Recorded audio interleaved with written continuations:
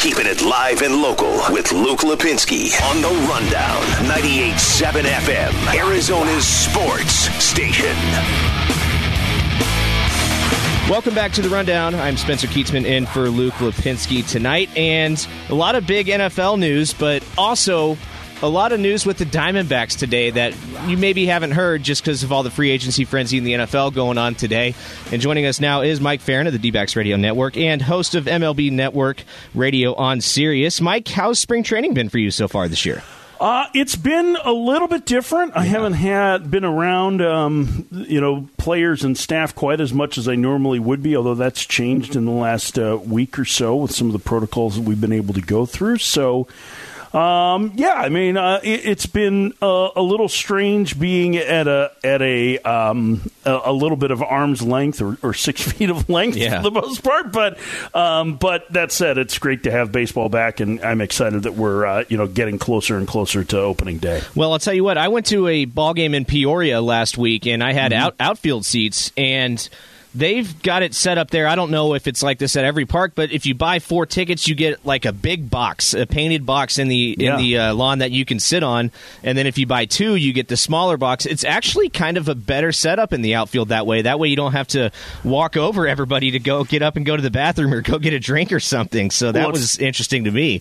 It's definitely less crowded, right? Yeah, I mean, I think that's basically what they've done, I think, on the berm everywhere. And it's nice. I mean, listen, it's so much different just having fans in the ballpark. I mean, first of all, we hope everybody is taking every precaution that they can to be safe as possible. You know, we see the light at the end of the tunnel, and I know that's really exciting, but we can't race ahead, too quickly.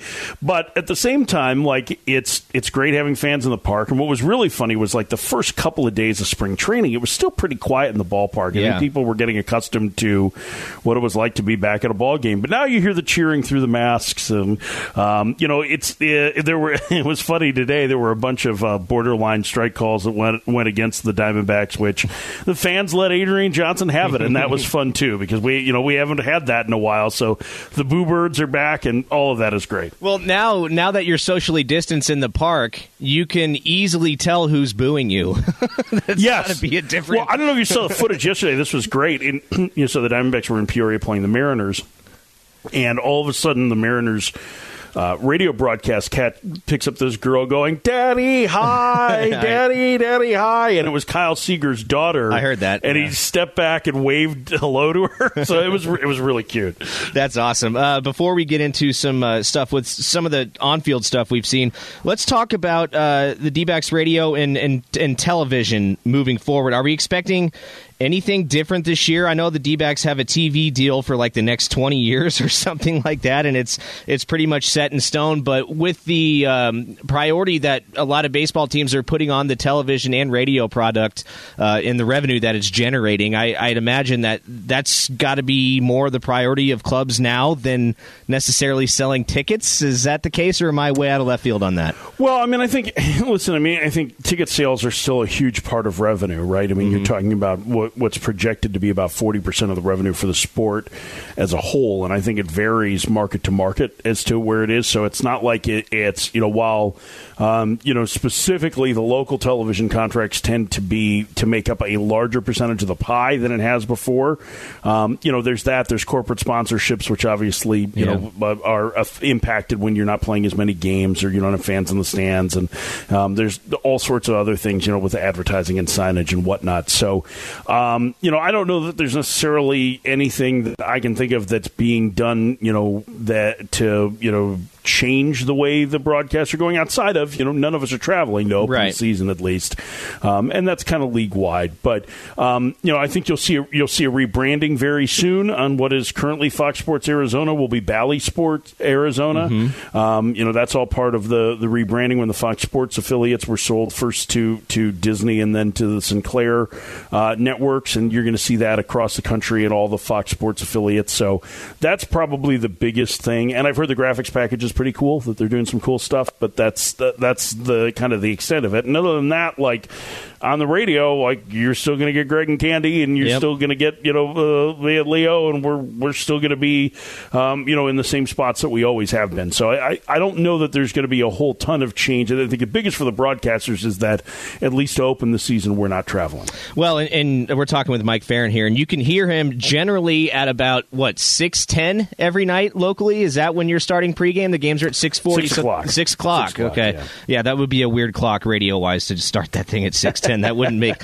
make any sense. So yeah, Mike Ferrin of the D-Backs Radio Network. Let's talk about what happened today. I know you don't have an update on Ketel Marte, and I don't think anybody does as of now. Just maybe explain what you saw. Did you see the play sliding into third base? Well, yeah, I do have an update. He rolled his ankle on the base, and it doesn't sound like it's very serious. So yesterday he got hit by a pitch in the left foot, and they took him out of the game as a precaution. Today he was going first to third on a ball, and he rolled his foot on the base at third.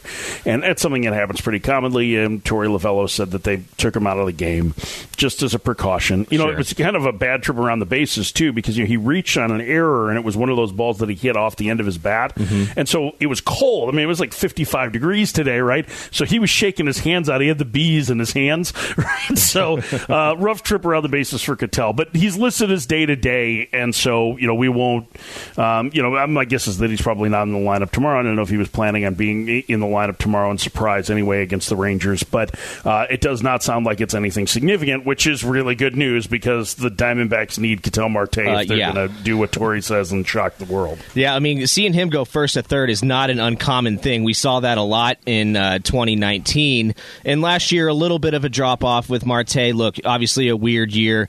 I don't think I've asked you this, or we haven't talked in a while, so I definitely haven't asked you this. What do you take from the 60-game schedule, and if guys maybe had a little bit of a dip in their numbers, is that something that you're really concerned about? No. As a general rule, I would say no. I mean, I think it's the same as trying to parse too much out of the first 2 months of any regular season. Guys with track record, I think you feel like, they're going to reach their numbers. I mean, I think the one thing to keep an eye on with Ketel is he going to be a 30-homer bat? I think that's a question that's still, I feel like nationally it's probably more open than those of us who are around him and we see what the power is like from both sides of the plate and how it. And listen, today, and granted he's I think just one of the most aggressive swinging hitters from the right side in the league. He had a 457-foot homer. So and he's starting to drive the ball again from the left side, which we really didn't see last year. I felt like his timing got a little bit out of whack after summer camp, and that impacted it. But I think you're going to see a guy who's going to be a really dynamic offensive force. And, I think guys like Escobar, he's going to play closer to the back of his baseball card than what he did last year. I think that there's probably, that's probably going to be said for Carson Kelly. I think a couple of guys that got off to uneven starts like Nick Ahmed and David Peralta, that happened for, So I don't put a ton of stock into the 60 games. And that goes with guys who may have, swung the bat unexpectedly well, too, across the league. All of a sudden, Marcell Ozuna is a really good offensive player, but he led the league last year in homers and RBI, and I don't know that Marcell Ozuna is going to lead the league in homers and RBI for playing 162 games in 2020. So, I think that there are some things that you'll see that kind of normalize over the course of a full schedule, and that will include, I think, the bounce back for a number of players, especially offensively for the Diamondbacks. Well, and that segues into the next thing that we're going to talk about here, and that is, of course, the national media. They're not giving this team much love. I think the over-under is 82 games. I think the Vegas over-under on 82 wins, but I'm taking the over on that. And the reason is because I think that there's some veterans on this team who are like Escobar, like Peralta, maybe Nick Ahmed, who are thinking that they've got one final run at this to make a playoff run in the next couple years. And I do you get the feeling that maybe the time is ticking on some of these guys to actually have a playoff run in their career and make a run at a World Series? Peralta's got 2 years left on his contract here. Yeah. Ahmed has 3. I don't necessarily think that they're looking at it that way. I mean, I think, we did our MLB Network Radio Spring Training tour stop or virtual stop with the Diamondbacks today. And, Zach Gallen said that there was kind of a quiet, salty feeling among the team in spring training, which is because they didn't play well last year, and they feel like they're a better team than that. And so I don't think that that's from one of the younger guys that's saying that, right? So I don't think that it's there's a veteran group that's necessarily saying, hey, this is our last gasp. I think there's a number of players that feel like they're a better team than what they showed last year. That was the first losing season we've seen with, Mike Hazen and Torey Lovello in charge. And so I think that there's probably more a sense of, like, the true talent level is a team that's not 25 and 35. I think it's probably a little bit better than that, or significantly better than that from a winning percentage standpoint. And so I think there's that chance that they kind of settle in there. But I think, listen, they're in a really tough division with two teams in the Dodgers and Padres that are really, really good. I mean, the Padres made a lot of moves, and they're a lot of really good moves. So it's not going to be easy to be able to make it even as the second wild card team, or it's certainly not going to be easy to win the division. But I do like the fact that they're not running from the test, and they don't mind the fact that they're the underdogs. And the Diamondbacks do have a pretty good history of popping up in first place when nobody expects them to. Yeah, some roster news today with the Diamondbacks. As far as I'm concerned, everyone in the Greinke trade except for Rojas was sent down. Is that correct? That's that is actually true. Yeah, Corbin Martin and Seth Beer and JB Bukauskas. Yeah, okay, so Bukauskas is the one that really has a head-scratcher on me because he's pitched really well in spring. 9 innings, hasn't given up a base runner. We all know what today the rule is. Mike, I think you know what we're getting at here, the service time manipulation issue. It's a little bit different, I think, in this regard, because I don't think that you're going to see teams play that with a reliever very often. What you're talking about is keeping guys in the minor leagues for the first couple weeks of the season in an effort to try and gain a seventh year of control. And relief pitchers, that doesn't really fly as being that significant or that important. So we're set on him being a reliever? He's a reliever? Are we set on that's what they told him coming into camp. All right. So, I mean, now I think there's the chance that, he changed his arm stroke and, he's been consistently in the zone. So maybe there's a chance that they will stretch him out at some point. But at least in the short term, they're looking at him as a reliever. Torey Lovello addressed it today and said that they wanted him to be able to get more experience at, practicing as a relief pitcher and controlling the running game and some of those things. But there were some other deadlines that were important today in terms of injured list stints for players on the 40-man roster that probably had some sort of impact on it as well. But listen, I think the biggest thing is that JB Bukauskas looks like he is going to have a significant impact on the 2021 Diamondbacks this year. And I would be surprised if it didn't happen relatively early in the season. Yeah, so for reference on what this is, a lot of people may remember the Chris Bryant strategy. You're saying that's not this, just because you think he's going to start his career as a reliever, right? Yeah, I mean, generally what you're seeing when you're talking about that so what happens is that you have to have. So if we want to get complicated here, the season is 187 days long. If you have 172 days of service time, you get a full year of service. So what teams have done with potential star-level players is that they've kept them in the minor leagues until just after that deadline so that they hit free agency after their 7th year and not their 6th season, because you need to have 6 full years. And so that's what the Chris Bryant situation was. It was a situation in Houston with George Springer. It's a situation with a number of players.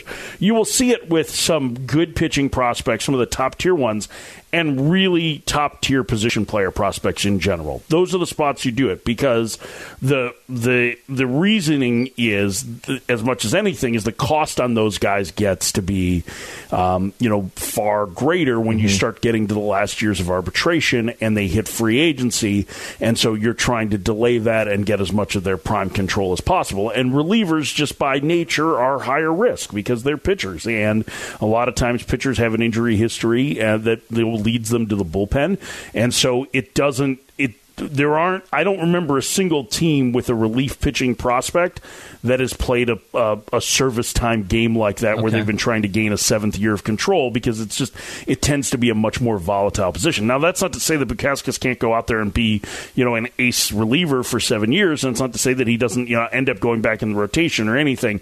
I just think that, based on the conversations that I've had and based on just knowing the way that this works, it's highly unlikely that they're playing a service time game in that regard. And switching now to Bukauskas' former college teammate at North Carolina and current roommate, I believe. And college roommate, too. College roommate, Zach Gallen. Okay, so if you're Torey Lovello, Mike, do you have the cojones to go up to Madison Bumgarner and say Gallen's going to take the ball on opening day and you're not?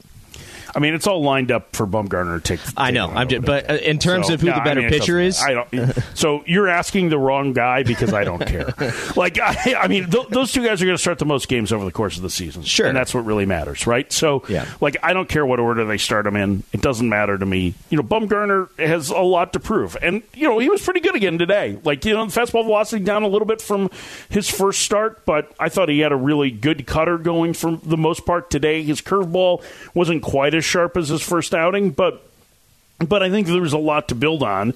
And I think, Bumgarner, quite frankly, has kind of earned that. So I don't think it necessarily matters which one of them. If Bumgarner goes to Torrey and says, I don't care who starts on opening day, and they want to put Gallen there, fine. If they don't, it doesn't. In my estimation, it doesn't matter. I think we worry too much about what the opening day lineup looks like. And I think that goes for players with injuries, too.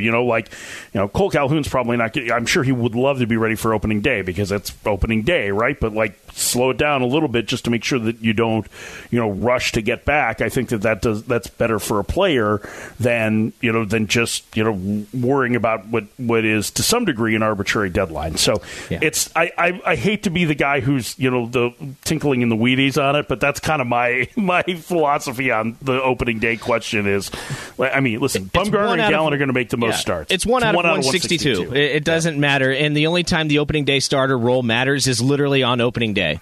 Because once you're into the weeds of the season, it's every 5 days it's your turn to pitch. It's just as simple as that. I agree with that. Mike Ferrin, D-Backs Radio Network, host of MLB Network on Sirius. We certainly thank you for taking a few minutes out of your time this evening on the Rundown, and cannot wait to hear your voice with the Diamondbacks on the radio this year right here on 98.7. Very, very soon. We will be there 2 weeks from Thursday as the opener.